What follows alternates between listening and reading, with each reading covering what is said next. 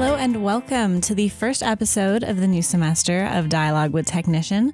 My name is Miriam Martin. I am news editor and your host for today's episode. We're going to be taking a look at the student government elections that are coming up at the end of February with the newly appointed Board of Elections Chair, Anna Kate Whitfield. A little background on the Board of Elections Chair position. After the position was vacated last November, the appointment of chair fell onto student body president Jackie Gonzalez. Gonzalez's original appointee, Anderson Shoemate, declined the position, which left the appointment process to transfer to student Senate President Mitchell Moravec.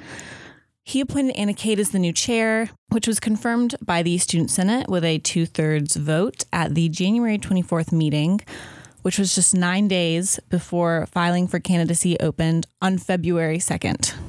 Without further introduction, here's my interview with Anna Kate. Anna Kate, welcome. Thank you so much for coming here to WKNC today and speaking with us about the elections and yourself. So if you just would tell us a little bit about yourself, what's your history with student government and Board of Elections, all that good stuff. Yeah, so when I was a freshman, I joined student government and the traditions department. They do camp out in the brick, things like that. And I stayed with them through my sophomore year. And then my freshman year, I worked on a campaign. And that's what kind of like sparked my interest a little bit. So my junior year, I switched from traditions to the board, served as a publicity director all of last year. And then this year was just kind of a member, did a little bit of polling in the fall semester. And then now I'm the chair.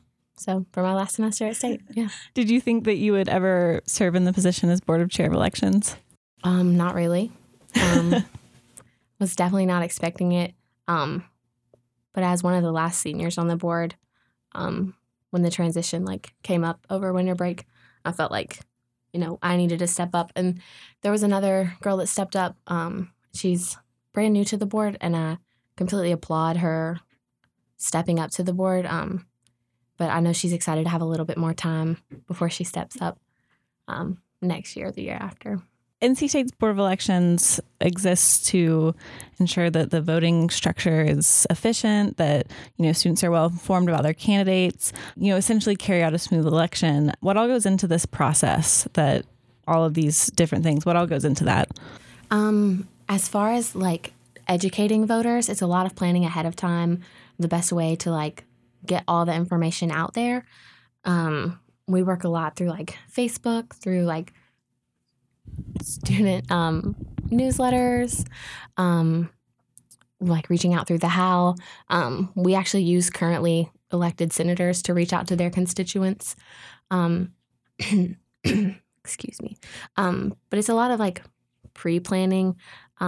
We have each candidate write a bio, and then we put that out for voters to kind of be aware, and we do our best to just make it blast people with information so that we're vote here, vote now, all those things.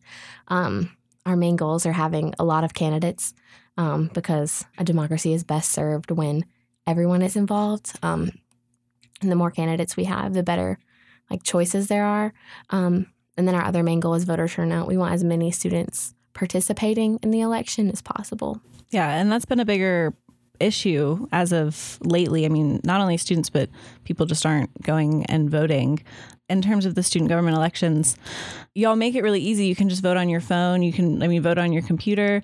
Why is it important to have students have a say in who they want as, their student body officers? There are several reasons. The first one that comes to mind is money. Through student fees, each student pays student government essentially to put on programs for them. And I want to say it's around $100 or a few $100s over the course of your 4 years at state. And personally, I just don't have that money lying around. So I kind of care what's done with it. I think each student should kind of care what happens with that money. If it's being well spent. And the student officers you elect, they get to kind of decide where that money goes through appropriations, through putting on programs like Camp Out, the Brick, things like that. That's the first main reason. The second reason is these are the students that are representing our school to the outside world, to other schools in the UNC system, to the chancellor, to the board of directors, things like that. So you want to choose someone who kind of their beliefs align with yours when it comes to like how our school should be run. Filing for candidacy opened February 2nd, and it closes for students this Monday. What is the election timeline looking like moving forward throughout the month of February? So after a candidate files for candidacy with their intent to run form, they have to attend one of two all-candidate meetings, which are the 14th and the 15th of February, so just next week. And after they attend one of those, they're considered like qualified to be a candidate. After that, campaigning starts on the 16th of February and will run through the end of the election. And voting opens the 26th and will run at 8 p.m. and will run to 8 p.m. on the 27th. When you were appointed to the position at the January 24th Senate meeting, you were asked what changes you were looking to make to the board itself. And your response, I loved. It was your main concern was running a fair election, that you weren't really looking to make any changes. Where are those concerns coming from with the election being fair?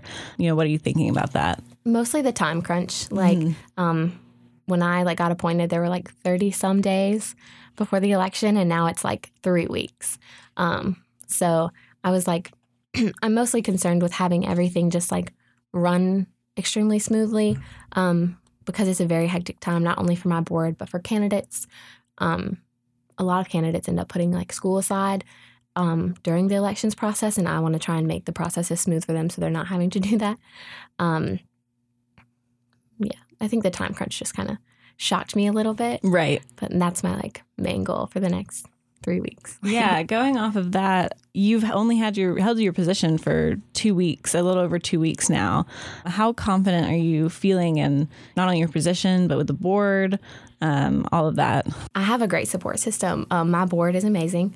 I have one returning senior who's been through a spring cycle before, a few people who've been through the fall election cycle, and then several new members. But everyone is eager to help and jump in and be where they're needed. So that's super helpful and makes everything less intimidating. I also have a great advisor. She's there with answers all my questions, even though I may annoy her so much with emails and text messages. But she's been really great just in the transition because she's kind of been doing this a while. So yeah, super confident, just kind of going to get through it. Yeah. And you all have your Board of Elections meetings every Friday at 3. Mm-hmm. What does a typical meeting kind of look like for you all? We always start with life updates. Just kind of go over how everyone's doing in school. If we need to vent about something, we take a few minutes to do that because everyone's super stressed. Yeah, everyone's stressed right now. Yeah.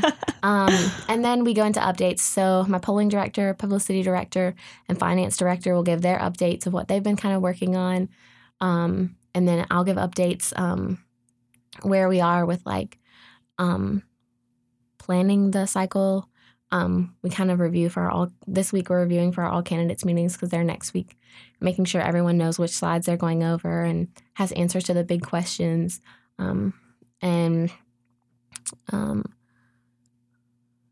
Just wrote the agenda last night. Geez, I'm trying to remember the rest of it.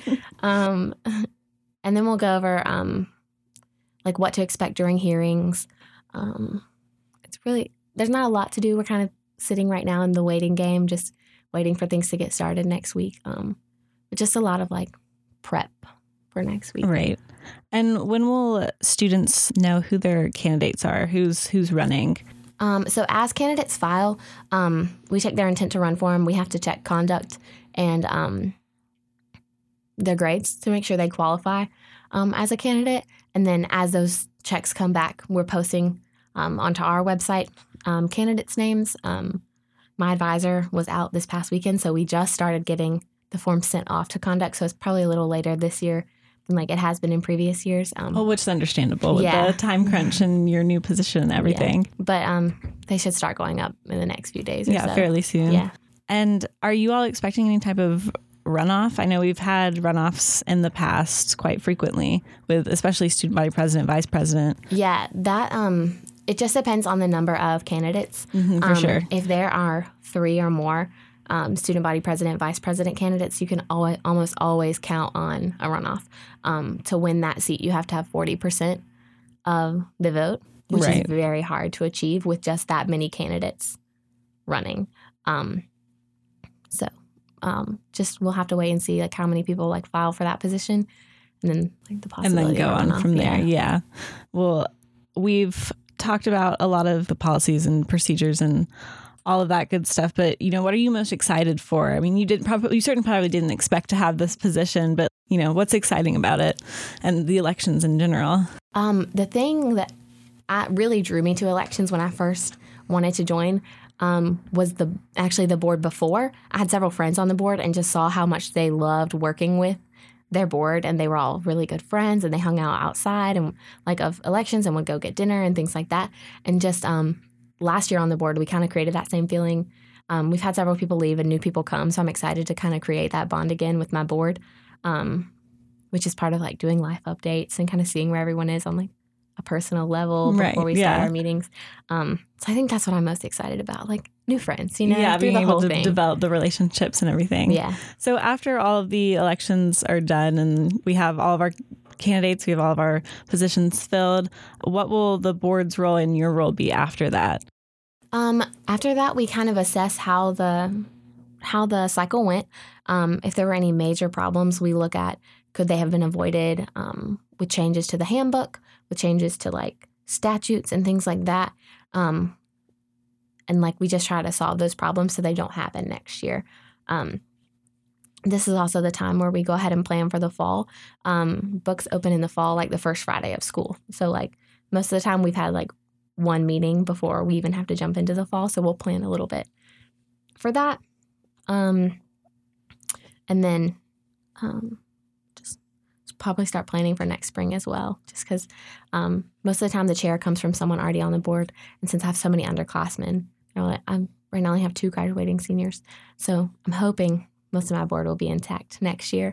For a smooth transition. For sure, yeah.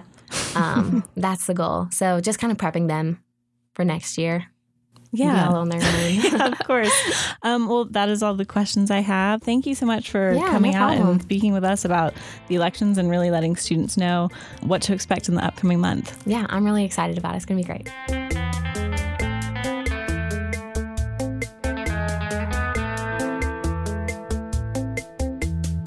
This week's episode of Dialogue with Technician was written and recorded by me, Mary Dear Martin.